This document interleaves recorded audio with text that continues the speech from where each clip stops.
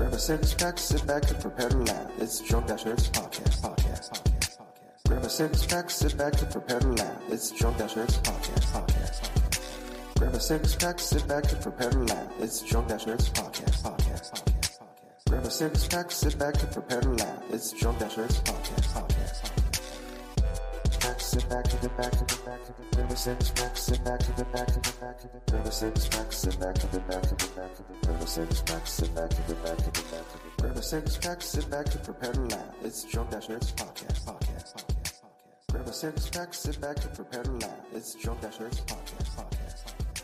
Grab a six pack, sit back and prepare to laugh. It's Drunk Dash Nerds podcast. Hello, ladies and gentlemen. Welcome to episode 233 of the Drunk Dash Nerds podcast. I'm your host, as always. I'm Tyler, and joining me, we have the man, the myth, the legend himself, Sir Colonel Gables. What's up, buddy? Hey, Tyler. I am doing fine. Unlike last week and stuff where I had hardly anything to play, this week is sort of different. But to put things into perspective, I actually started playing 3 different games this week. Nice. Very cool. As well as, say, figuring out how to connect my PS4 controller to Steam. To be perfectly honest, though, ever since the update, this past summer, where Sony allowed Steam to access and, use, the DualShock 4 in order to play games on Steam, I basically spent a good part of, the beginning of this evening going through the process, which is incredibly simple, actually. You just go through the picture mode, you go through and, go through the controller settings, you click the little box and stuff that has a couple options. You can either use it for Steam controller, Xbox One, or PS4, and basically it's just as easy as that. But, oh yeah, man, I'm doing fine. Work's been pretty decent. God, man, I'm still waiting for Mario Odyssey by the end of this month. That's for sure. 2 weeks. I know. That's the only game I'm really looking forward to this month coming out. Aww. Well, hey, there's a lot of good games and stuff, but at the same point, I know South Park, but I'm still I'm still playing the fucking Stick of Truth. But hey, man, how have you been doing? Oh, man, I'm doing okay. I'm on the plant at work, shut down for this past Saturday night, by the way, if people don't know. From this past Friday and this coming Monday, so I got a 4-day weekend. So that's nice. Actually, last weekend, Justin and I, on Sunday, kind of crossed something off, I guess, our bucket list. I don't really know what you want to call it. But something we've been talking about for years and years and years and years and years that we want to do. Remember looking at the advertisements for it back in Nintendo Power when we were teenagers. We went and saw the Zelda Symphony. They finally, for the first time ever, came here to Iowa. They came to Des Moines here, downtown. And we went and saw that Sunday night, and it was really cool. It was Justin and I were talking about afterwards, and it's weird though because we didn't know what to do during the event. The music's playing, it's beautiful music. We love the music. I at times Justin and I were talking, we both not knowingly close our eyes and just sit there and listen to the music. But when we were sitting there watching it, it's they have a big screen above where they're playing, and it shows whatever song they're playing to. They're playing the music to that song, and you'll see a trailer or you see some gameplay of that song, and the song kind of matches up with what's going on in the video. Nice. Excuse me. And it was do we watch the orchestra or do we watch the screen? I didn't know what to do. I personally watch the screen most of the time, but yeah, that's just natural. Yeah. But it was cool. It was a really cool thing, and listening to some music, and they did an encore, and they actually played towards the end. They did Link's Awakening was the second to last song, which I didn't see coming. They did Oracle. They pretty much did, I think pretty much every Zelda game was covered. Nice. Outside of the CDI ones, unfortunately. I wish they would have covered those ones. That's all I cared about. That would actually be pretty funny. No, it was cool though. I never played Skyward Sword, and listening to music from that one was cool. And I've seen some gameplay here and there, but never actually. But just kind of seeing the video on the screen and listening to music was cool. my two personal favorites. So, Majora's Mask was actually probably my favorite because I think that's probably my favorite music from any Zelda game. But two of the ones the music I was most excited to listening to was Breath of the Wild. Yes. And they actually had played 2 songs from Breath of the Wild. And I think it was the only game that got multiple songs played. It was like one of the first songs, and it was the very last song. Nice. And it was incredible. They were awesome. If you are a Zelda fan and you like the music, and they come to your town, it's definitely it is worth the time and the money. Not a super long event, like 2.5 hours, which was fine for me. It's a Sunday night. Had to get up early, but yeah, it was cool. It was I definitely I don't know if it's necessarily something I would go see again if they came in town, but it's something I'm glad I went and saw.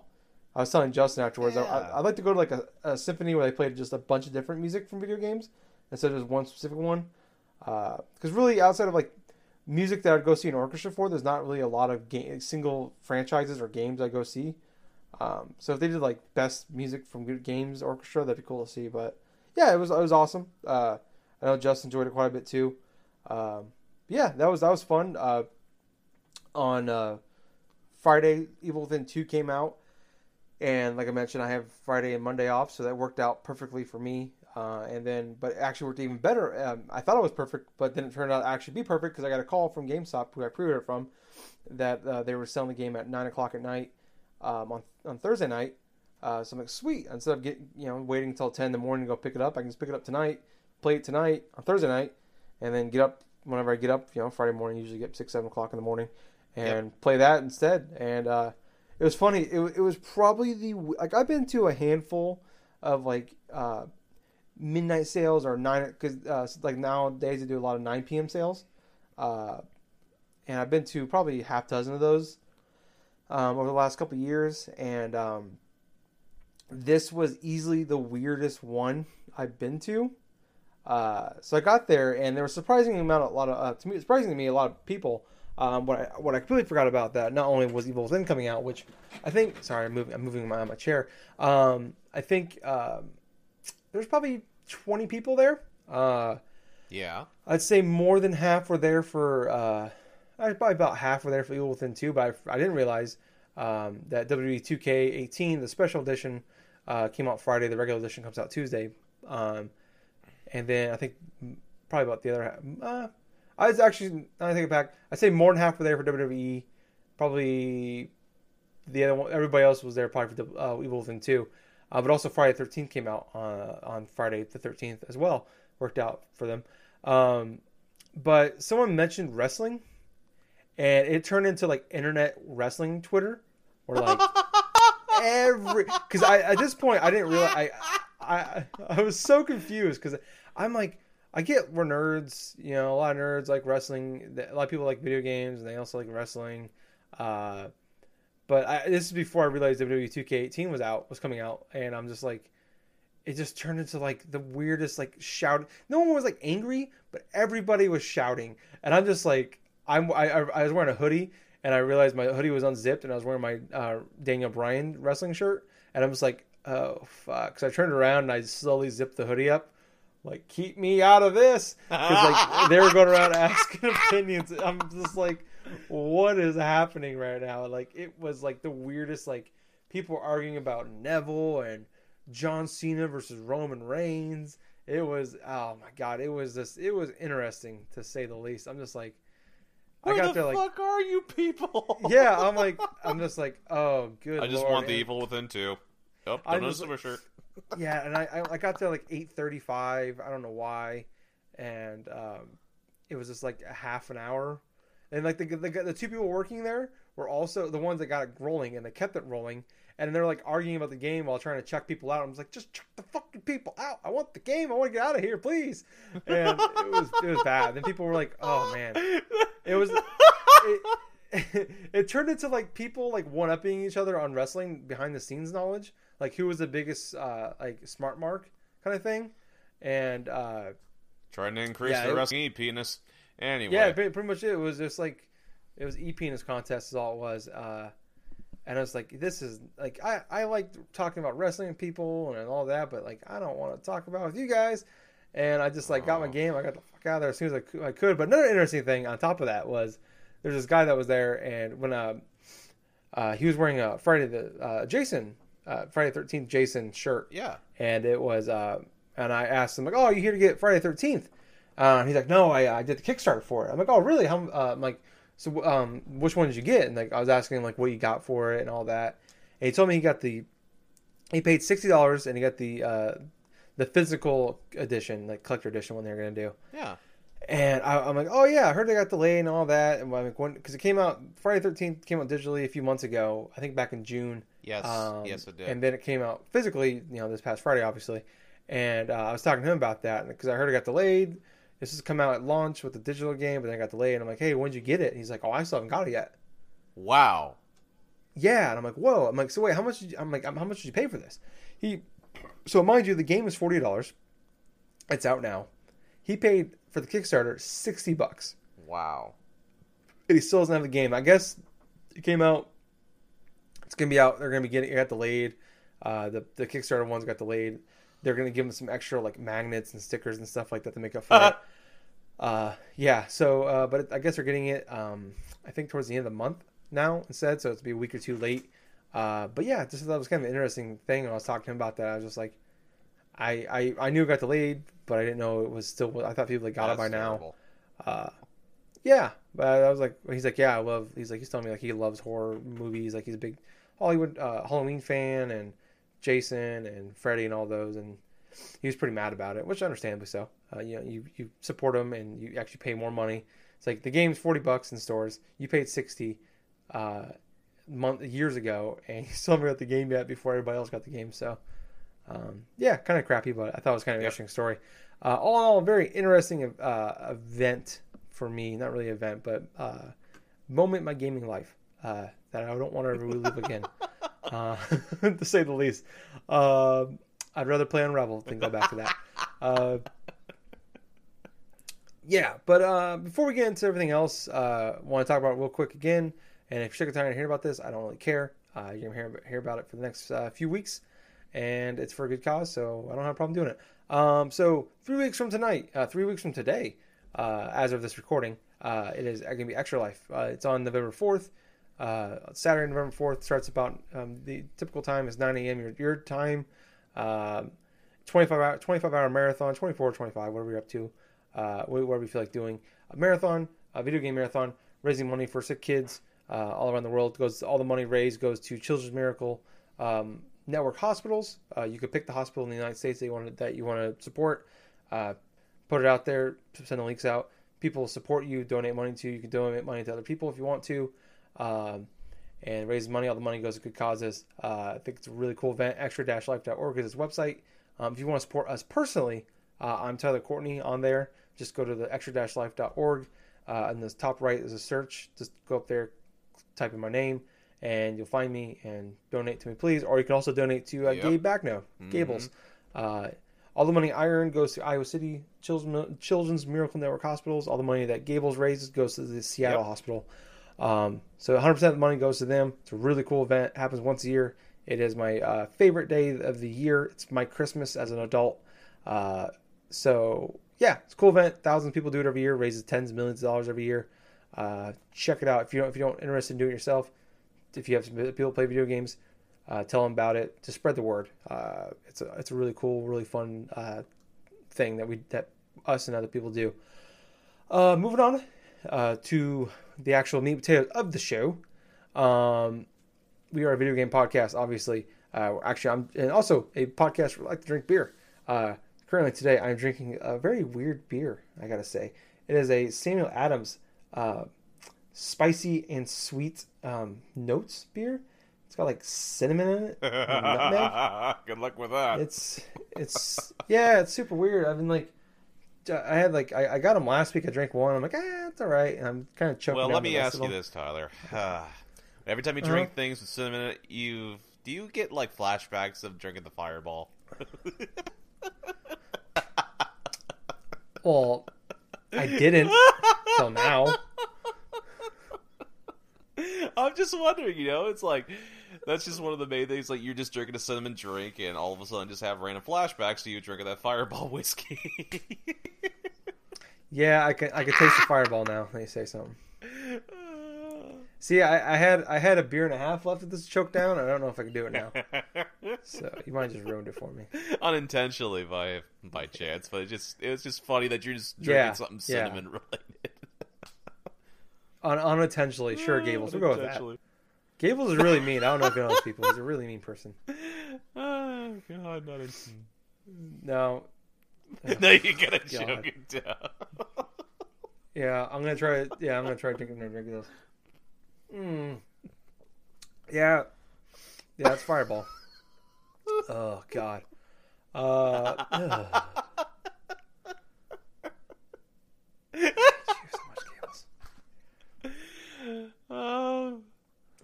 Okay, we gotta move on here so I can forget about that and then drink the rest of this beer without thinking about Fireball. All right. So like I said, we were a podcast where we drank beer. Now we are no longer that. Now we're just a couple nerds talking about video games. Way to go! You took away our one unique thing.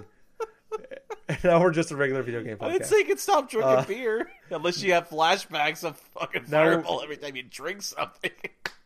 No, you ruined beer for me forever. Alcohol is. I'm going to ban it from my system. Oh, forever. I don't think you're going to do that. Welcome to episode 233 of the Dash Nerds podcast, where we just talk about nerd stuff. Thanks a lot. That's what we're calling now, Dash Nerds. No, anyways, let's move on to the meat and potatoes of the show. Now I really want meat and potatoes. Sounds kind of good. Burrito. Ooh, yeah. Anyways, god damn it. Let's jump into some news real quick. Not a lot going on this week. Couple of things I want to go over real quick. One, that's kind of a big event. I mean, not a big event, a big thing, I think, is the first Super Mario Odyssey review has come out. Edge magazine, I think it's in the UK, I want to say, got the first review out there. It actually kind of leaked a few days early. The score did 10 out of 10, his first review. No big surprise there. They are notorious for giving Nintendo games 10 out of 10s. Not saying there's anything there to it, just saying they are notorious for giving Nintendo games 10 out of 10s. Breath of the Wild did earlier this year, and there's been a few others as well. But a lot of interesting things came out of that review. A couple things I want to go over real quick is that I think the biggest thing coming out of it is that they're saying, so the power moons you get in this game, so like you're not getting the suns anymore, the stars, you're now getting power moons. And they said there are almost as many power moons in this game as there are Korok seeds in Breath of the Wild. Oh no! And there's 900 Korok seeds in Breath of the Wild. So we're talking 800, 700. Well, bye Justin. Power moons. Yeah. He's still playing Breath of the Wild. He's still collecting the Korok seeds, isn't he? I guess he still plays it. He's done everything in that game except get the Korok seeds. Yeah, so he's still playing that game. He's put I think over 160 hours now at this point into that game, and still going strong. And now Mario Odyssey is coming out, and that's going to have nearly as many. And I think he loves Mario just as much, if not more, than Zelda. Yeah. So I think that's it's pretty surprising to me.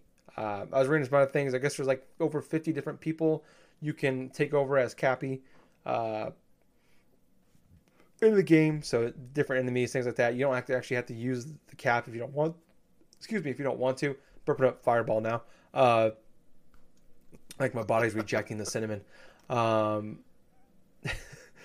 I just thought it was kind of interesting. I was reading the kind of I can't read the review, but I found one of the websites, and they were doing some quick hits of that. And I thought that was the thing that stood out to me the most. Is just how many. I can't believe that. I remember Justin getting all the stars in Super Mario Galaxy 1 and 2. I remember when I think Super Mario Galaxy 2 had 251 stars, and he put wow, probably 100 hours in that game.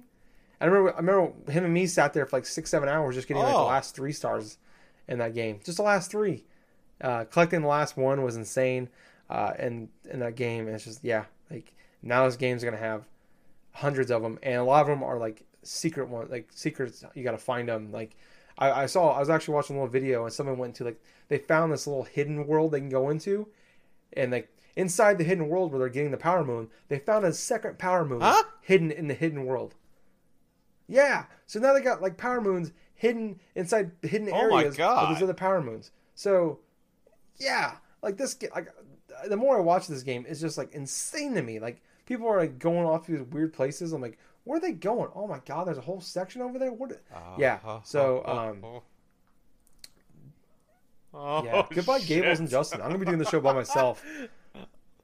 Come November, it's just gonna be me. It's gonna become like my worst nightmare. The saddest podcast ever. Tyler talking for 20 minutes by himself. Well, I just pet my dog today. No, I'm just going here and drinking my Fireball whiskey. Yeah. Yep, drinking Fireball whiskey, playing Wolfenstein 2, and pet my dog. Yeehaw! But in all seriousness, though, that is interesting. Those tidbits coming out of the Edge review, because just the thought of like there being like multiple different types of like say layers upon worlds and stuff when it comes to collecting these moons and these power moons and doing a lot of various things with it. God bless, man. That's so much depth inside of a typical Mario game. Yeah. They said they Breath of the Wild Mario is what this is. Well, I'm certainly glad that it's not in like Mario 64 when it comes to like say collecting one power star and then going out into the overworld. Yeah, so this one is just they're not really open world. It's not really open world, but there's multiple open. I think 13. I want to say open environments you can go into. You just go in there and just do that. So and there's and I guess they came out with some more news about the I guess all of the amiibo do something in the game now. Really? Every single one will do something. I think like the Mario Odyssey specific amiibos do like unlock like the wedding costume outfits. Oh. But I think all the other amiibo also do something as well. But no information. I don't think there's any information on what they actually do specifically as far as if they're coins or the power moons, what they are exactly. But yeah, a lot of details coming out here lately about that game. So, oh my gosh, yeah, I think this is gonna be the first Mario game I've ever bought at launch. So I am pretty excited about this. It's gonna be fun. Oh my God, you know what? This is gonna be my. Now that I think about it, this is gonna be my first console Mario game buying at launch since I want to say 3D World. 3D World, yeah. Super Mario 3D World. Yeah. Now that I think about it, that was like a number of years ago now. 2013? Yeah. I think that was it. Yeah. Jeez, man. It's hard to think about it that game was that long ago, but it's like... It's a great game. It's definitely a great game. It's one of the best games on the Wii U, but... man, it created the best character in video game history in Captain Toad, so... Oh, that's very true. He's definitely one of the best characters in that game, and not only that, he got his own spin-off series. But now that I think back and stuff, I've made it a point to buy console Mario games at their launch. I mean, I did it with Sunshine, I did it with like a New Super Mario Brothers Wii and stuff, Galaxy. Oh my God, I remember pre-ordering Galaxy and stuff and like getting that phone call from GameStop. It's like, hey, you pre-ordered Super Mario Galaxy. That person that sounded like fucking Mario or something like on the phone and stuff. I got my collector's coin still from Mario Galaxy. Oh, nice. Yeah, I think Justin has that too. I think he went specifically to that store. I think it was it GameStop? I want to say. Yeah. Yep. And he got the coin. Actually, Best Buy has the exclusive deal right now where you get it through them. You get a coin for them as well. Oh, that's really cool. Yeah. My gosh, it's like Mario Odyssey. It definitely looks like it's the natural evolution of Mario Galaxy. So that is, in and of itself, mind-blowing and exciting at the same time. Yeah. I'm pumped for it. I'm at this point now when I read that, I'm like, yeah, I'm probably going to have to, because what sucks is, like, the two biggest Nintendo games of the year, Breath of the Wild and Odyssey, coming out. maybe two of the biggest Nintendo games of all time come out at the same time. I know. As another game that I am super looking like. I know. Horizon was one of the most looked forward to games of the year for me. Comes out 3 days before Breath of the Wild. Now the same day as that, maybe the third or fourth most looked forward to game for me this year, and Wolfenstein 2 comes out. And it's like, well, fuck. What did I tell you? So- It's like, Tyler, yeah. what did I tell you, both you and Justin? It's like almost every 10 years there seems to be something that happens. Like, say, 1997, that was a big year in gaming. 2007 was the same thing. And now 2017, it's like games upon games upon games that are fantastic. We it's like we just literally came out of like last couple of years where, okay, maybe there was like maybe a handful of games that we consider great games and stuff. But this year is different. It's like we have multiple great games released in a year span, and I don't know what the fuck to do. Yeah, and it's spread out over the year. It's not just like everything hit the holiday season too. Yeah, it's like it was funny. Like remember we talked about last year. Like last year, 2016 to me was like the year of surprises, and this is like the year of when like every video game ever lived up to the hype. I know, Like no game. I don't think there was any game like big AAA game that Tyler. came out with a lot of hype around it that didn't live up to it. Literally, the last year that I could actually remember that had this many hits one after another was way back at 2007 when the Xbox 360 was finally getting into the swing of things.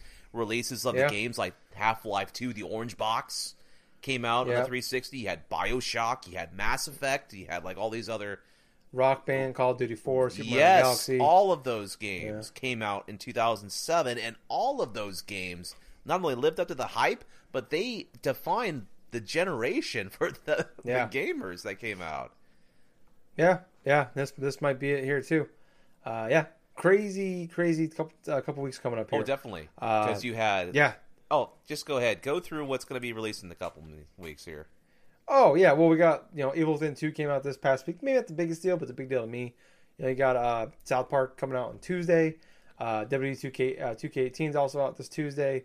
What was it next? Then you have there's something coming out I think on the 20th as well. I can't think of. But then you get the 27th where you got Assassin's Creed, which that's like the forgotten game of October 27th. And then you got Mario Odyssey and then Wolfenstein 2. So and then after that, the week after that, you got Call of Duty World War II, and then right after that, you got Star Wars Battlefront 2. Okay, let me put this in perspective for our listeners listening into the show right at the moment. For me, personally, I look at it as a year of the biggest, kind of like the biggest surprises in terms of how much quality is hitting in 1 year. But I think of it as this way, where not only do we have like great games, but I can just literally name off like about 5 to 10 games released just this year that not only live up to the hype, but are fantastic games.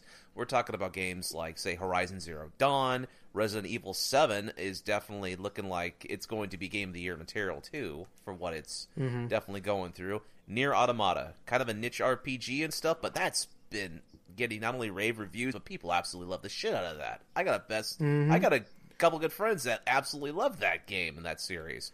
Then you have, like, Horizon Zero Dawn. Did I already say that? Yeah. Okay, Horizon Zero Dawn. I'm talking about Persona 5, now that I think about it. Yeah, Persona 5. There's another PS4 exclusive that came out, right? I always get that and Nier mixed up. Oh my gosh, that other one. the PS4 exclusive. Jesus criminy. I can't remember what it's called. I always forget about it. But yeah, you got, Hellblade, Cuphead. Yep. You've freaking, let's see. Not all the games coming out here soon. So not just Cuphead and stuff. You have Destiny 2. You also have Destiny 2, yeah. Like Metroid, Samus Returns that just like released not too long ago and stuff. But hell, even the Danganronpa like 3. That game has received some very fantastic reviews as well, and it's also like is something I want to get to, hopefully. Yeah. It's funny because I think it's crazy to me is that a lot of games that might be in people's honorable mentions might be a lot of other people's game of the year. That's how big of a year this is. So yeah, it's been a fun year for gaming. It's going to continue on to be for the next month or so. Yeah, but let's go ahead and move on real quick. Got a plane flying over here. Bill Trent's getting a little upset. So I picked Wolfenstein 2 over Mario Odyssey. Hopefully you didn't hear that comment, guys. I'm really sorry. But moving on, Cuphead. We talked about a lot over the last couple weeks. I officially tapped out to it live on in audio on the podcast last week. Has officially hit over 1 million copies sold. So they kind of one of the director of the game, Chad Moldenhauer, I believe is how you say his name, kind of came out and said that we have worked tirelessly over the past few years to deliver a game that remained true to our vision, and we are both humbled and excited that so many people from around the world are playing Cuphead. It truly makes it all worth it. So this is it's a really interesting story where I think it was only 4 or 5 guys. It's the first time they really made a game. It's hand drawn in an animation. They wrote all the code of this themselves.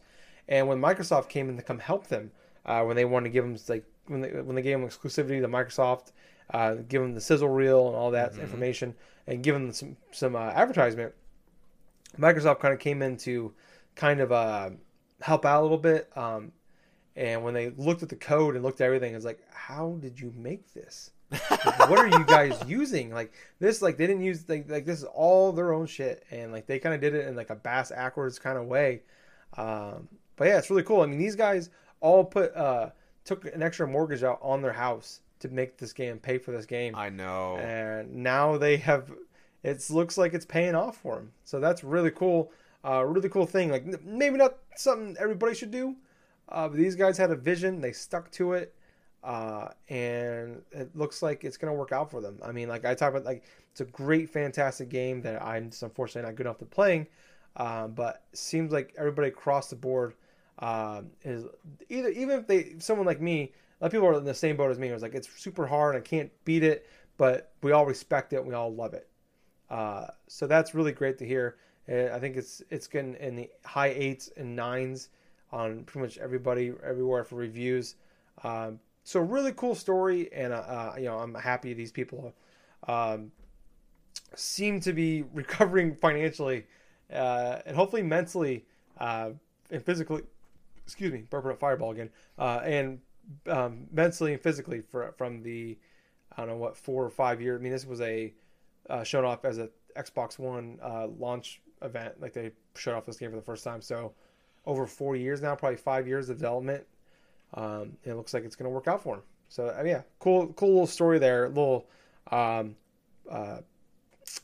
Rocky kind of story. It's came out of nowhere and shocked the world, as it were. And seems like they're going to come out looking good in this situation. But I just want to mention it. Moving on to one other thing I want to talk about. Kind of a bigger thing. Loot boxes. It's been a thing for a long time now in gaming, and it's eked over. I mean, it's been talked about for free-to-play games for years and years and years on cell phones, stuff like that. But now it's been eking over the last handful of years over into $60 AAA major games. Some Jim Sterling has cleverly coined fee to pay. Kind of a clever little term there. Basically, games that cost money out of the gate, and then you got to pay additional money to get other things in the game. And it's getting this year. It seems like, and we talked about it a little bit before the show, but you kind of summed it up pretty well, where you said that microtransactions and DLC, or not DLC, but loot boxes are all these great games are coming out, and the loot boxes and everything like that are overshadowing these games. As all these great games are coming out, and a lot of people are talking about is the loot boxes. And a lot of people are getting mad. A lot of people are voting with their wallets, not going to support the games that support loot boxes and microtransactions, things like that. But I'm kind of curious what I got my own opinions, and I've heard a lot of other people's opinions on it. I'm kind of curious what your overall thoughts are on the kind of where the industry is going with these things. In order to understand the concept of my viewpoint upon loot boxes, I look at the entirety of how games are structured as it is right now in terms of what major publishers are going through and doing their price points while releasing games. Currently, you have $60 standard editions. Then sometimes you have maybe a deluxe edition, which is sometimes around $70, maybe $80, and then there are some games that even have another edition that usually either is $100, or maybe in WWE 2K18's a case $150, where you have all these random DLCs, all these like extra superlatives and stuff that the publisher had put in, maybe like, you know, the John Cena action figure and the whole autograph this and that. I mean, yeah, that's all well and good and stuff, but inside, and what other gamers have had issues with, is with the standard sort of $60 games, you're left with sometimes feeling like you're getting a shell of like what you initially paid for. And what I mean by shell is sometimes you play a game, a $60 game that you just bought, and all of a sudden it feels like there's content not only just missing, but it feels like there's other aspects of the game that's just starting to get a little bit more grimier in terms of like what you could like basically enjoy. And by means of grimier sort of like feel and stuff, there are random things that pop up in sort of modern games today that I personally think that is like, they can be decent if used correctly, but with things like microtransactions and for loot boxes, I kind of feel like it's sort of a double-edged sword with both. Sometimes DLC is, sometimes like additional DLC can be like this too, but how I feel currently with, say, loot boxes, I personally don't give a shit about loot boxes. I don't generally go for and use them. I'm not the type of person that goes and pays extra for a game, unless it's a game I absolutely enjoy and I will go through and get the DLC for if I want to. But in terms of, say, games that use loot boxes rather well, I kind of feel that Overwatch has a great implementation of, say, a loot boxing system to where you could use points that you've earned, say, by playing matches online, and you go through and you can unlock these loot boxes that unlock, say, extra voices for specific characters, or maybe like extra gear, maybe some banners, or whatever the hell that else that Blizzard has hid inside there. None of which really affect the modern gameplay itself for the online modes. Now, an example of things that are kind of sort of like in the dark gray matter of these loot boxes are games supported like games sort of like Shadow of War, where you basically, not just Shadow of War, but like games like also, say, Star Wars Battlefront 2, where that's starting to kind of blur the lines in terms of like sort of being like sort of a pay-to-win sort of option, sort of say. Where for a game like Battlefield 2, there are now like random things that could eventually affect online play, despite what the developer has stated, you know, not just the developer, but like the publisher EA has stated beforehand, where it's like level capped or something to specific items, specific weapons and stuff like that. But honestly, I'm of the opinion to where if you're going to implement loot boxes inside of your game on top of like this microtransactions, where at its worst could potentially even ruin the enjoyment of like the game itself. I mean, I look at not WWE, but I look at NBA 2K18, for example, with the whole My Character sort of story mode, where even like some like editing of like the character's basic things that you could do in other games, like editing the character's look, a clothes, of shoes, and having to pay little micro, like pennies in the dollar just to change that. That's not okay. That is absolutely horseshit. But in terms of just overall in general, I may not care about loot boxes, but at the same point and stuff, they can be adequately used well. That's pretty much how I feel in a nutshell about loot boxes and stuff like that in general. But what do you think, Tyler? I'm pretty much all there with you. I think do I necessarily like the idea of loot boxes? No. Do I want to pay extra for something I've already paid $60 for? Of course not. But like you said, Overwatch, I mean, that was a point I was going to make, because Overwatch is the closest, I think, to perfect as we've gotten with this, where it's like, yeah, it sucks. Something that used to be free and come with games all the time is no longer free. Buying extra costumes, voice lines, little logo things for your character emblems, you know, like that stuff is all in loot boxes now.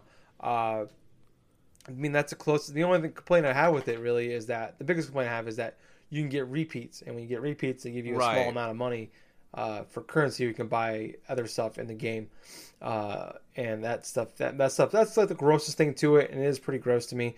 But I mean, as far as like anybody like where I can point to as the best example for it, I mean, they're it, and they're really maybe the only really good one. Like NBA 2K18 is probably the most disgusting to me. Like it's been a problem for probably about a decade. I remember playing it on the 360. I don't buy it every year, but I buy it every couple of years. I pick it up and play it. I love playing the Superstar mode.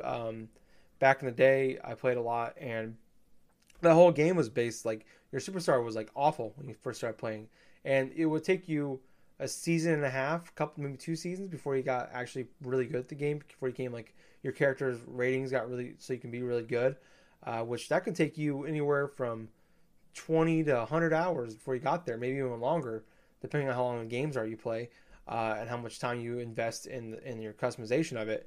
And so if you want to get quicker, you spend $20 or something like that, and your character is going to go from garbage to pretty good pretty quickly. And it's gotten worse. I mean, the last one I really bought was 2K14, and it got worse in there, and it was like, I don't even want to play this anymore. And like it even spilled over into like a franchise mode where it's like, if you want your general manager to be better, you can spend coins in the game, but you can buy, if you don't want to wait to earn these coins, you can just buy coins of real money. And it was like the prices were just high enough where it take you just long enough where you're like, maybe I want to spend $10 to do that. And in this one, 2K18, it's really bad where it's like, yeah, like you have to pay like $250 in real money for if you want for a certain haircut or for a certain piece of clothing that your character doesn't even wear in the actual 99% of the game you play. He's wearing his basketball jersey. The only time you're going to see the uniform or the suit or whatever you paid for him is in cutscenes, which are a few and far between. Oh, Tyler, just to mention something though. You mentioned like how like you're paying for individual like little bits of clothing for like NBA 2K18 and stuff. Well, Forza Motorsport 7 does something similar to that, and it's for basically a driver you don't even see anywhere while you're racing in real life. It's like your drive character. You can buy little costumes with real money if you choose to. Well, maybe not real money maybe at this point, but it may lead down the line to that. But it's just the fact that you have to use points not only to go forth and change like the character, the way he looks and stuff, like what types of like clothes and stuff, but the worst part about it is you don't even see the character at all while you're driving the game or doing like that, because that's fucking weird. In a driving game, you don't see the driver in a driving game. You go forth, you see the car, but anyway, continue. No, that's a good point too. I was actually going to lead there eventually with Forza Motorsports, where like they would there's like the special VIP edition you can buy. I think it was like $100, and you get the game 4 days early. It's a Tuesday, you get it on Friday, and you got like double XP for the entirety of the game if you bought this special edition for everything you do. And now I think with this one, it's like you get like only like the first 10 events, you get double XP instead of the entirety of your gameplay time. And that's just like, that's a real kick in the nuts to people buying a $100 version are the biggest fans. So you're just really kicking them in the nuts more than anybody with that. And we're just in a weird time where we got to understand that loot boxes are not going away. I mean, someone came out with a report earlier this week, and it was kind of interesting when they talked about GTA 5, GTA Online this last fiscal year generated over $500 million in profit for in microtransactions. This is a 5-year-old game making $500 million, over $500 million in microtransaction profit in sales. EA made $1.3 billion with a B in microtransaction and DLC. That's DLC, season passes, and extra content like Ultimate Team stuff in Madden and FIFA, I think, and now NBA Live has it too. I think last year was like $300 or $400 million raised in that, in just sales like that. Activision made over $3 billion in profits off DLC, microtransactions, loot boxes, things like that. So this ain't going away. This is only going to get bigger. But I think yes, that's very true. Yeah, I think it's something we all got to understand, and we all bitch about it, but we all make exceptions for our games that we love. I bought in loot boxes in Overwatch. I spent the money back in the day on NBA 2K. I mean, we all will make reasons for a game that we really like. We're going to buy them. I bought them in MLB That's The very Show. true. It sucks. We don't like it, but we always make exceptions. And it's something we all gotta understand, like that this is gonna go away. But we are in a time right now where we can kind of decide what's right and what's not, and what they're gonna get away with and what they can't get away with. That's the thing. That's the thing about the gaming industry in general, not just the gaming industry, but like the game publishing stuff. You give them like a little bit of leeway with certain things, like say how successful, which there's no doubt that they've profited, like publishers have profited big time from the microtransaction stuff that they put inside their games, and the loot boxes to their whole season passes that they want to go through for content that's not even been created yet. But at the same point, it's just leads up to the idea of like, how did all this money get there to these publishers to begin with these transactions? And that plays mostly to the part of apathetic, like gamers that have gone through, they just don't give a shit. They'll go through their favorite games and stuff. They'll buy what they want, what they feel that they just feel like that they want to get the most bang out of their buck. That's not a problem in terms of, like, say, their enjoyment. I mean, hell, it's their game. They're going to spend money based upon what they want to enjoy, what they want to consume as a consumer. But in hindsight, it's just contributing to the same aspect to what, like, say, how video games, how a lot of it used to be, where it was just a single content that a publisher and developer put out and stuff. That was it. You didn't have anything extra, this and that and stuff. But in terms of how things have gotten, like, say, more expensive for the consumer, because this is what I truly believe. I believe video games have gotten more expensive in terms for the consumer over the years. Yeah. And it's not like, say, like, back in the day where it's just like a single content is like $60, $80 or something like that, or some weird ones if they have memory chips, like, say, close to 100.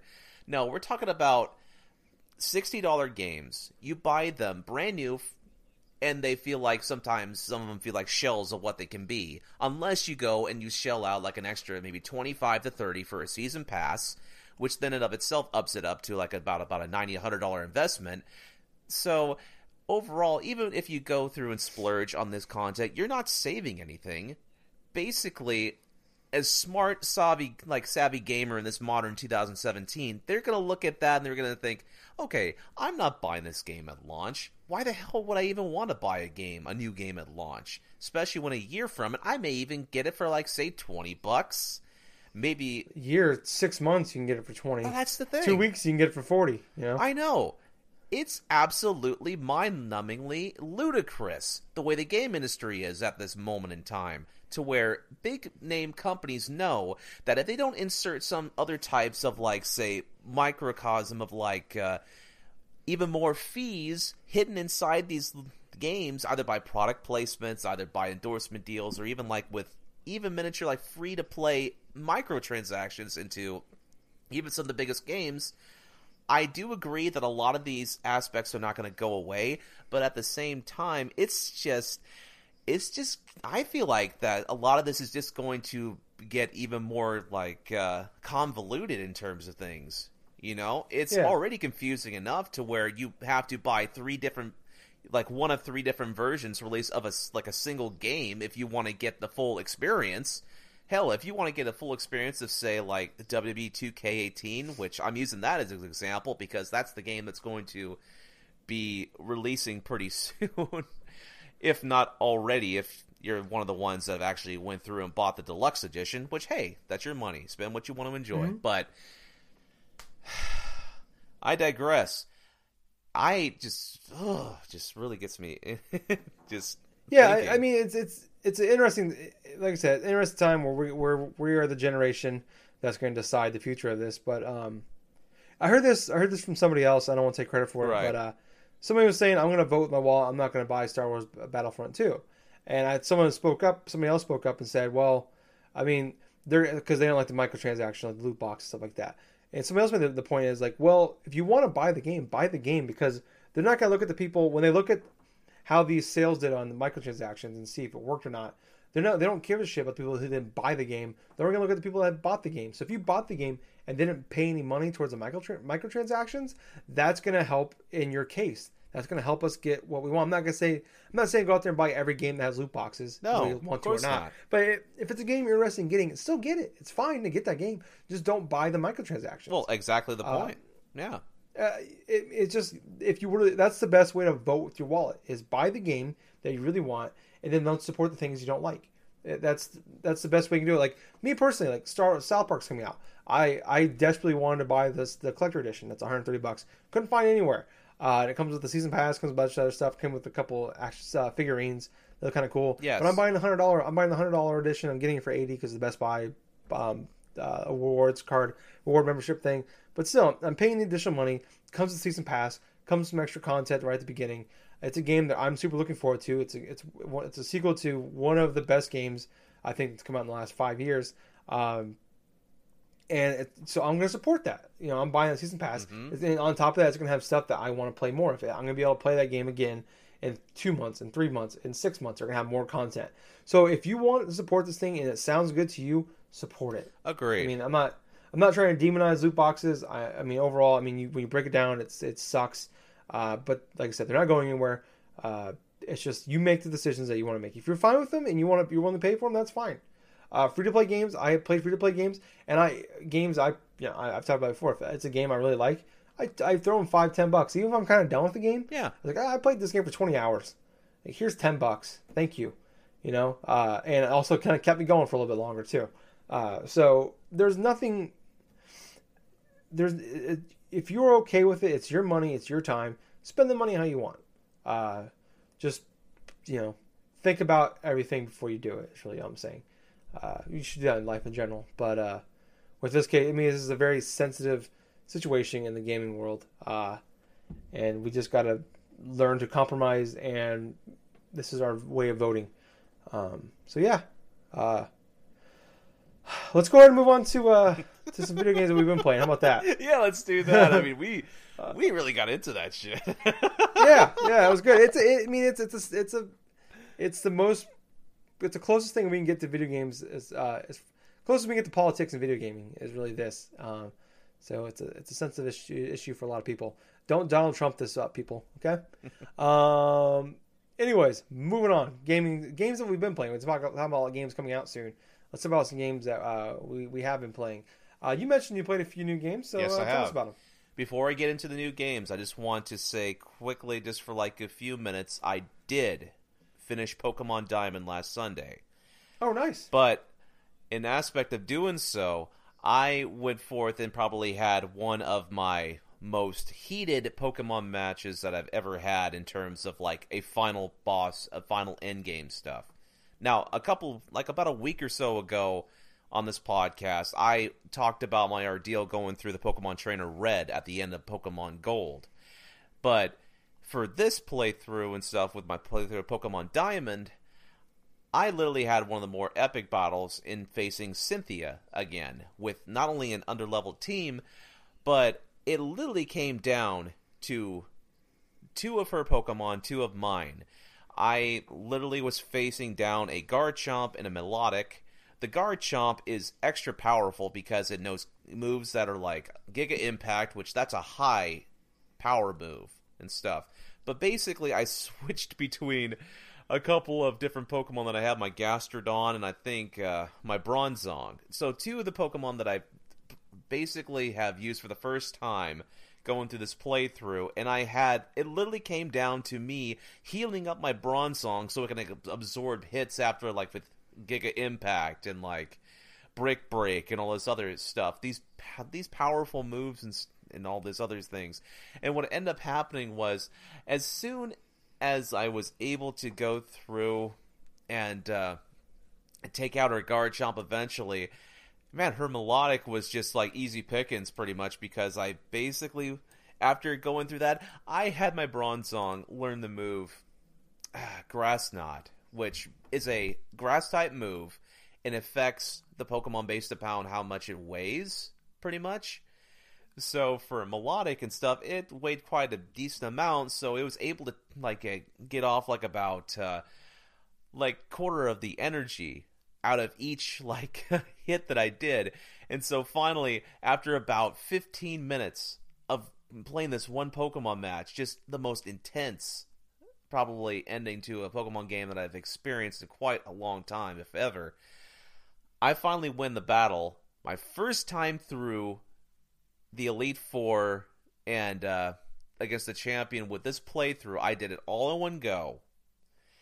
And that's something that I'm incredibly proud of. I didn't do that with my gold playthrough. I lost to the Dark-type user, Karen, in the Elite Four before I faced off against Lance and stuff.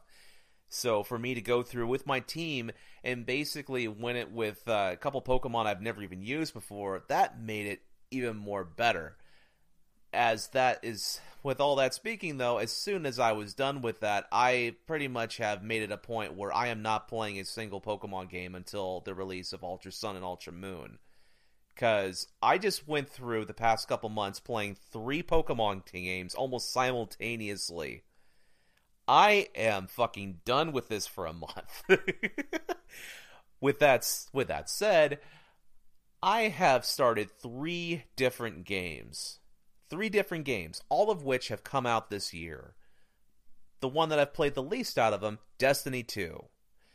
Destiny 2 I have played. I have gone through at least around close to about 45 minutes, played through the opening section. I went through and got all the powers back. Basically, if you have not played Destiny 2 since it's already been out for a month, I'm sorry. I'm going to spoil a little bit of something going right here. So, by going through the beginning portions of the game and stuff, I basically got my Titan powers back, obviously, by finding this one, like, that shard inside of, like, oh man, it's either on Earth or some place that's like Earth or something. It's in the European Dead Zone. Yeah, it's in the European Dead Zone. So that's where I'm at right at the moment, where I just got my things back. I just connected to the online thing, like, with other people for the first time. And I got to admit, that opening section for Destiny 2 outclasses any story progression that did Destiny 1. Which was little to nothing at all. Maybe a few tidbits here and there. Most of the stuff you had to read online. Boring. Not a fan of that. Go through the Destiny 2, the beginning part of that, and all of a sudden, like, have character after character that I've not only seen from the original game, but actually have more emphasis on focus with, like, I think, gosh, what's the enemy in this one? Basically, the Cabal. Basically, Yeah, Cabal. it's just like a leader of the Cabal that you're facing off against, pretty much. I gotta admit, it makes me want to play that even more. I must admit, the gameplay is still great. The Titan powers actually feel much better in terms of, like, what you can do. I love the aspect where my characters that I created inside the original Destiny ported over relatively almost flawlessly, the way they looked and stuff. They had, like, the ceremonial armor, so it's like, if I ever wanted to, I could actually keep continuing on playing with those characters, which is fantastic. I love how they carried that over. Yeah. There hasn't really been anything bad I could say about the game. Surprisingly, so far, I've kind of enjoyed my experience. You know? I haven't seen anything wrong yet. I still got plenty more stuff to play from Destiny 2, but from what I've have endured, I've enjoyed. Now let's go on to the next game, and this one is probably going to surprise you, Tyler. I went forth and I bought Cuphead on Steam. Oh, Not okay. only did I buy Cuphead on Steam, but I've already spent an hour and I'm already past the first world. What? Yes. How? How? I don't know Tell me how. your secret. I'll tell you this right now. This is game bullshit. reminds me so much of my youth.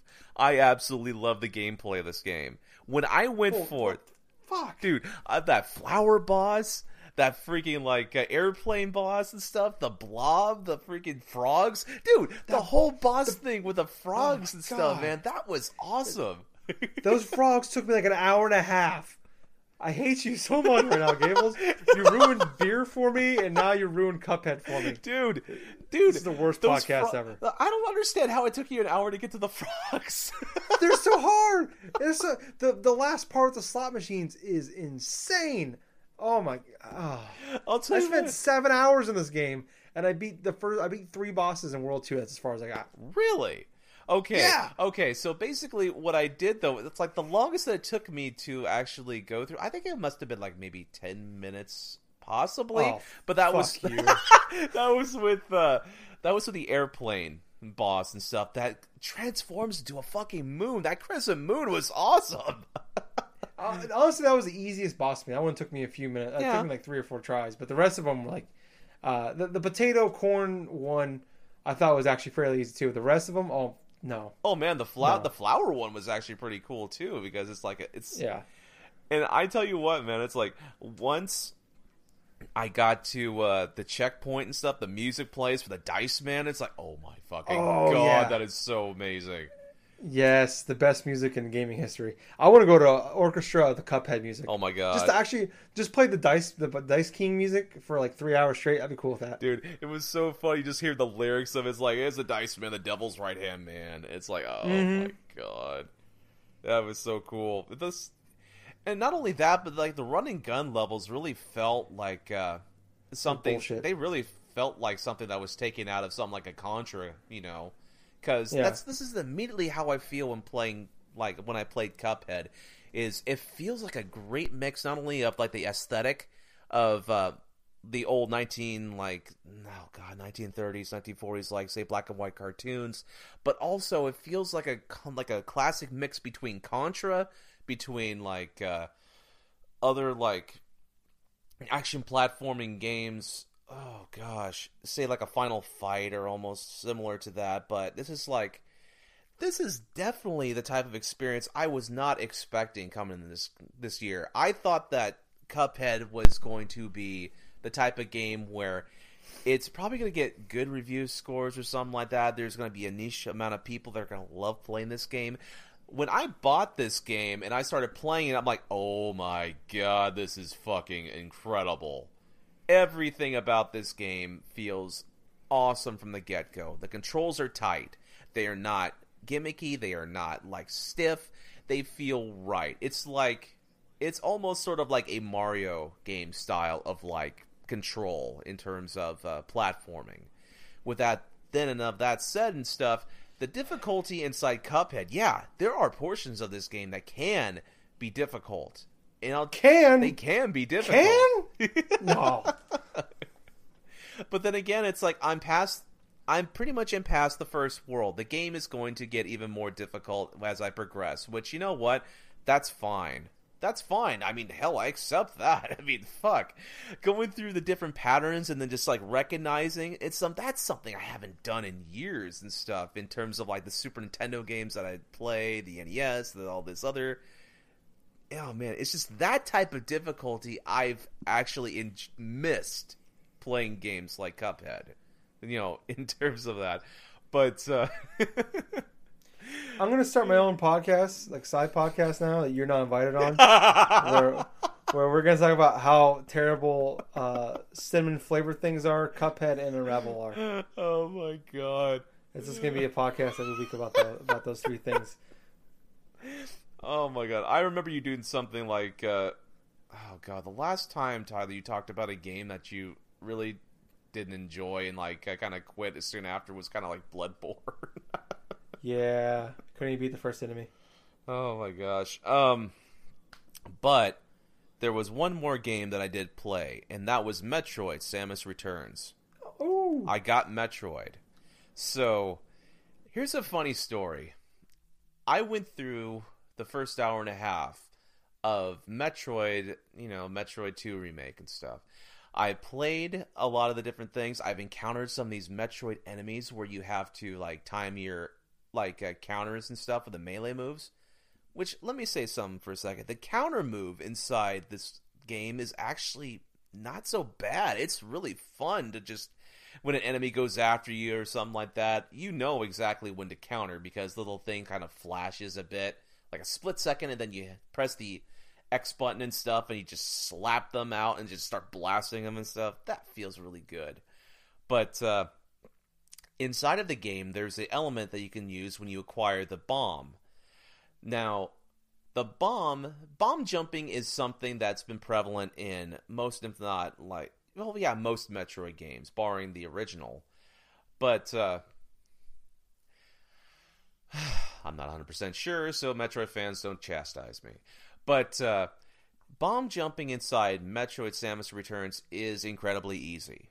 And what I mean by incredibly easy, there were particular parts inside this game where I basically went to backtrack.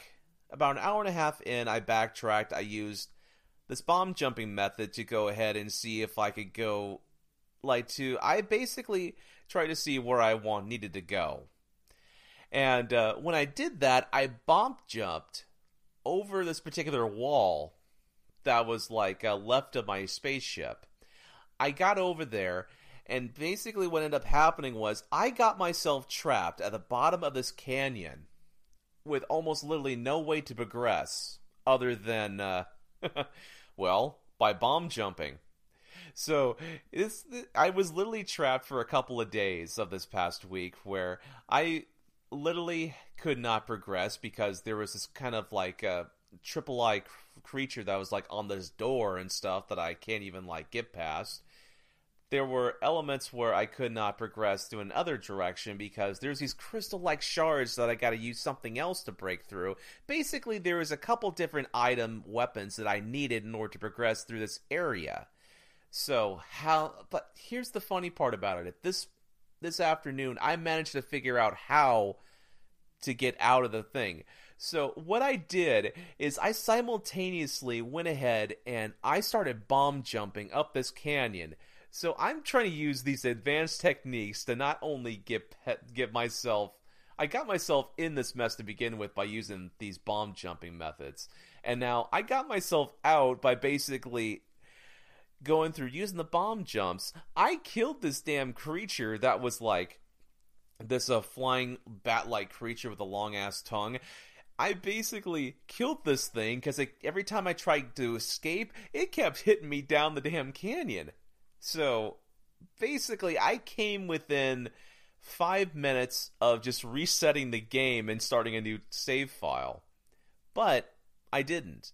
I came up with a strategy. I bomb jumped to a certain extent, and I just literally covered the damn creature and just bombed the fuck out of it. Until I just finally got it off the screen. And I got only so much time before that thing respawned, so I went back to the bottom of this canyon, bomb jumped my way out of the canyon after my 50th attempt, and I got myself out of of a potentially game-breaking scenario. I don't know how I did it, but I actually ended up going through, getting myself out of there, and continuing on the game like normal. And not only just that, but now I'm basically exploring my third sector. I've already beaten around, I want to say, 4 or 5 different Metroids. So how the Metroid creatures sort of work is they inhabit these different creatures. And so what I've been facing off so far have been inhabiting these sort of flying creatures to the extent where they hatch. Basically, they trap this creature. They just basically kill it, and the remnants of the Metroid just goes and just delves into the creature's dead body and sort of uses it sort of like a host body, so it gets even more pissed and stuff like that when you face it. And the main crux of it, it's you gotta use this counter just exactly right in order to do massive damage to it, using your missiles, using your things and that and stuff. Another thing that's really cool is you can actually use the spider ball inside this game. Dude, this game has all the classic Metroid weapon power-ups and stuff. The spider ball I have not used since Metroid Prime. That is so cool because you can actually latch on to the rock formations and the metal the metal portions of the wall. There's only a couple different things you can't really climb up on, and this type of goop or something that's on the ceilings and stuff that you can't really go over. But dude, this game is freaking fantastic so far, and I'm absolutely loving it. So other than that though, yeah, that's what I've been playing this week. Well, so if there was ever a debate, it's officially over. Gables is better than me in video games. And in the time he was God. talking about how much better he was, bragging about how he's better than me in video games, I have opened up another cinnamon beer. So. Oh my God! It's to that point where he's now just drinking this beer, just trying to forget.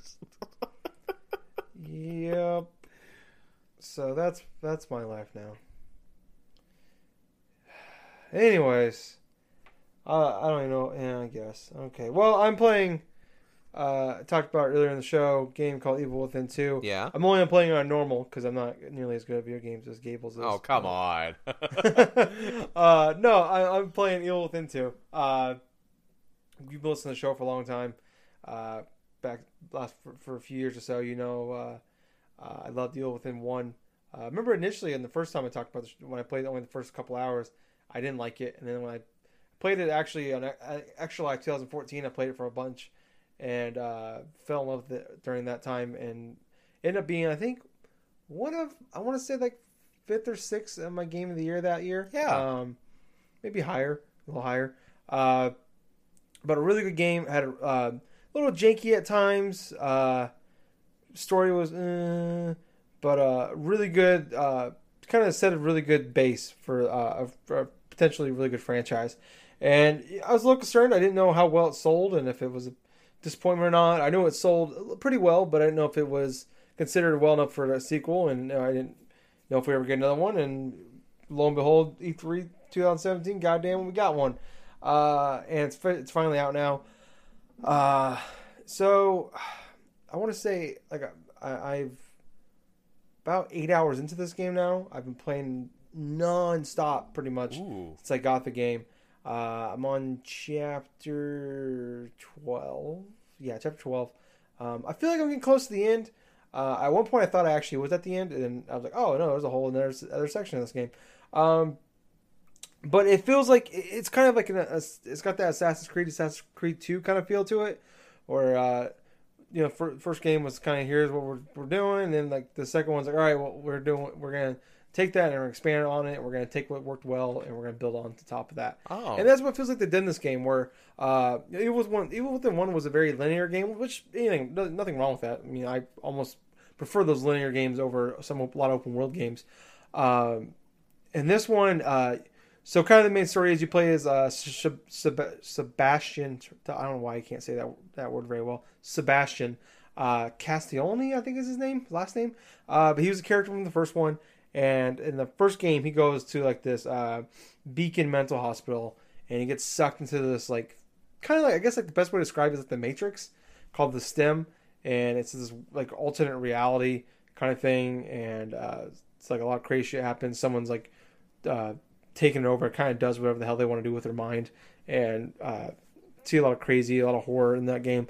And this one, I think it's 3 years later, and he's still dealing with the effects his daughter's death, Lily. And this is all everything I'm going to say in the next couple minutes is in the first like cutscene of the game, first 20-30 minutes. So in this one, he's dealing with the death of his daughter, and these people find him. And he comes to find out that actually his daughter is not dead. This Mobius, I believe is how you pronounce it, is this company that actually is like running the Stem, the Matrix, basically. And they are using they faked her death, Lily's death. She's a little girl, so because I guess she's like incredibly smart, and her mind can actually kind of run this Stem, the Matrix essentially. And he's going in there. Something went wrong, and they lost contact with her, and they sent a team in there after her to make things right. And they lost contact with him too, so they sent him in there to basically get his daughter back, and also get their people back and fix everything. And kind of jumps in there, and everything has gone awry. It's just like the first one, where a lot of zombie-like creatures are back, a lot of big enemies, a lot of big bosses in the game. Not the big boss, but big bosses. And the big changes in this one is, at least in the first good chunk of the game, is, I don't want to say open world, but you're in open environments where, like I said, the first one was very linear and just kind of follow the path. And this one actually, like, it drops, like, so basically the Stem is like this fake little small town they made called the Union.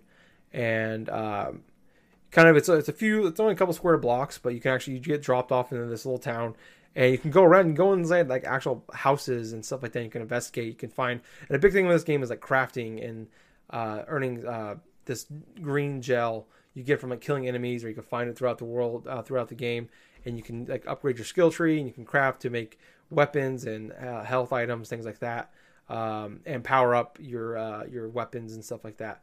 And this one, I feel like it almost, you don't think you necessarily have to, but the more you explore in this game, the better you are in this game. I feel like you're going to be the more easier you're going to make it for yourself. And just exploring this and like reading about the town and reading about some of the characters you find, like you'll bump into other characters in the game, like real actual characters that were sent in there to fix everything, and dealing with learning more about their backstory and learning what happened before you got there, more about the company that is running this. The story overall in this one makes a lot more sense, and I find the kind of the backstory stuff behind it really interesting. Just finding notes, newspaper articles, things like that, and yeah, it's all, I think, pretty interesting.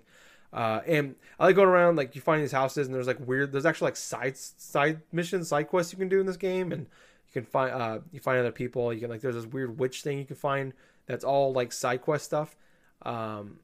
That like drops you off in this weird like weird events. But yeah, it's really cool. I like all that. Like when I first heard about that being a thing, and when I first like started playing, I'm like, I don't know if I want. Like I like Evil Within 1 for what it was, but turned out like just wandering around this world and like trying to like it's a lot of sneaking in this game. Like you gotta be smart, because this game, the first game was really rough about ammo and like health and things like that. Yeah. This one's a lot more lenient on it, and I think that being in the open environment helps that. Like I am definitely upgrading my weapons and my skill tree a lot faster than I did in the first game, and I think that's just due to me exploring a lot more. But the trying to be smart. You want like, when's a good time to fight, when's a good time not to. And this game is incredibly challenging when you because you'll find like a pack of these zombie like creatures, and like fighting two of them at a time can be difficult, but then you'll find a pack of like 3 or 4 of them, then you'll find like there's like a one step above those zombies, it's a little more powerful, a little faster. And you're like, ooh, like this isn't gonna go well for me. I've died a lot in this game, just because Gables is better than me. In this game, just trying to do a little more than I maybe capable of, especially in that time, especially in the beginning of the game. This game is incredibly tough because they don't have a lot of ammo, and you're still trying to learn the ropes of the game, and learning what you can and can't do. But it's it's really cool. I like all that, and then just kind of like going to the world, and like the main boss, like the main enemy I found in this game, Stefiano, I think is how you say his name. Yeah. He's like this weird artist type of guy, wears a purple suit, takes pictures, and his big thing he does is like he's kind of the one that's like making the world go crazy. Is he likes to take pictures of people the moment they die. So he'll kill somebody and take a picture of them as they die. He reminds me of like, remember the boss from BioShock that takes pictures of like after he kills people? Yeah. And he posts their pictures everywhere. He's like almost that. Ugh. Like almost like he's almost like, it almost feels like almost a carbon copy off of that in a way. This game it's incredibly fun. Like I said, I put 8 hours in this game already in the first 36 hours or so I had the game, and I'm gonna probably play more of it after we're done recording. But I was really hyped for this game, and like I said earlier in the show, like this is a year where every big game is living up to the hype, and this game has lived up to the hype and it surpassed it in every way imaginable to me. I want to beat this game before South Park comes out, because I'm worried that once South Park comes out, like nothing comes before South Park to me, right? As far as video games go, so I'm worried that like if I don't get this done, I don't know if I will get this done, but not because this isn't a good game or anything, but yeah, this is a fantastic game. And if you're somebody like me that loved Resident Evil 4 from 2 generations ago, or Dead Space from the generation before that, this is probably the best and only way you're gonna find anything like that. And this is a really good example of what those kind of games are they could be in 2017. So if you were a big fan of that, I would recommend finding like a YouTube video or something like that and look up the backstory from the first game, because they do to have a lot of characters from that. They do talk a lot about the first game, but you really could just jump into this game for the most part, and be okay. Like, you're not going to understand everything, but 90% of this you don't need to know anything about. Like, a lot of that they go over in the beginning of the game. So yeah, two big huge thumbs up for me. Incredible game. Like I said, I'm going to play more of that here soon. Awesome. And, yeah, I love it. I'm sure if Gables was playing it, he would have beat it 6 times already. I'm just simple old Tyler, you know. Yeah, but yeah, great game. Anyways, love you, Gables. Anyways, I'm gonna take a drink of my Fireball beer real quick. So it's definitely better than the original, wouldn't you think? Oh yeah, everything about this. Something I forgot to mention, actually, there is some jank to this game. Yeah. Not nearly as bad as the first game, but I've had issues where I'd be on a ledge above an enemy, like trying to get away from him, I hop on a ledge, and he'd actually like clip through the ledge. Wow. And just walk right through it and come in and attack me and kill me. And I've had cases where I walk around, like the frame rate will drop here and there. And then also I had a couple occasions actually, where like I go to the thing I like to do was like shoot an enemy in the leg, and he'll fall down and I'll stomp him. Kind of like it's like a Resident Evil 4 type of thing, and Dead Space is the same way. And there's been a few occasions where like an enemy's walking towards me, but their legs aren't visible. Like they have no legs, but they're walking towards me. Like the animation of them walking is happening, but the actual physical legs you cannot see. And I try to shoot them, and they're not there. And they're not hovering. They're just the legs are missing. I see. It's a glitch. That's minor. Like it's few and far between. Yeah, man, it's so much better than the first one. I would say play the first one because it's really good, and if you're not like, put it on easy maybe if you want to, but yeah, just to fly through it. But you can find it cheap now. I've seen it on sale for like $5 several times. Oh, so someone like say who has probably never played the series or something before, you would probably recommend them just to play the first one, like first or something. I mean, I'd recommend it because it's a really good game, and also for the story's sake. But you don't necessarily have to. If you just want to jump into this one, you're more than welcome to do so. Awesome. So yeah, it's all, like I said, it's awesome. Happy to be back in that world, as scary and as dreadful as I feel the entire time I play the game. And the boss battles are excellent too. It makes sense. It reminds me of like old school Resident Evil, because the guy, I can't remember his name, but he was like basically the creator of Resident Evil 4. Is the creator of Evil Within, the director of Evil Within games. So makes all the sense in the world that this is basically this generation's Resident Evil 4 games, like the evolution of those games. So yeah, if you love those games, I mean, you should definitely check this out, because it's basically just the 2014, 2017 editions of those games. Awesome. So yeah, yes. But it's time to head on out of here. That's the end of the show for the week. Before we get out here, if you guys want to hear more from us, we have a Facebook page and group. It is Drunk Nerds Podcast. So like and join us on there. Give at least a review on there as well. On YouTube, we're Drunk Nerds Podcast. Subscribe to us. Like our videos. Our podcast goes up on there. Same with iTunes, Drunk Nerds Podcast. Subscribe to us on there. Leave us a 5-star review. If you leave a comment, I'll shout you out. On Twitch, we're Drunk Nerds Podcast.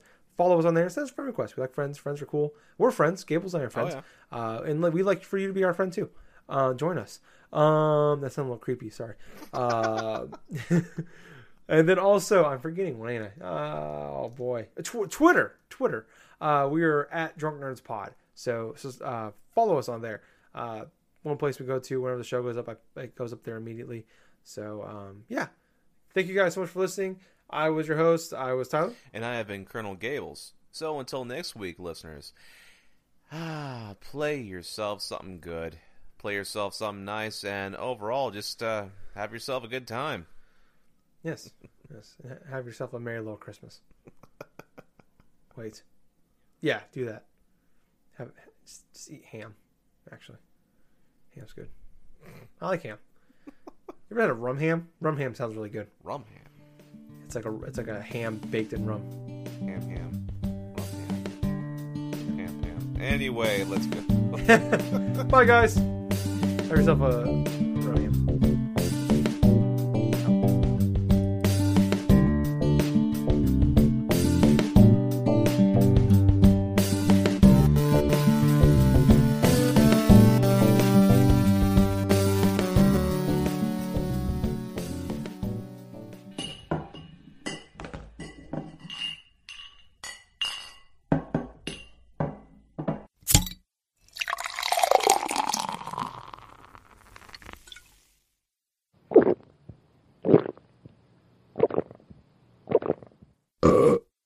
Excuse me. You too many beers there. Anyways, we're on iTunes now, so go on there, check us out, and if you like us, leave us a review, and we'll even shout you out. And Jack will send you his credit card number.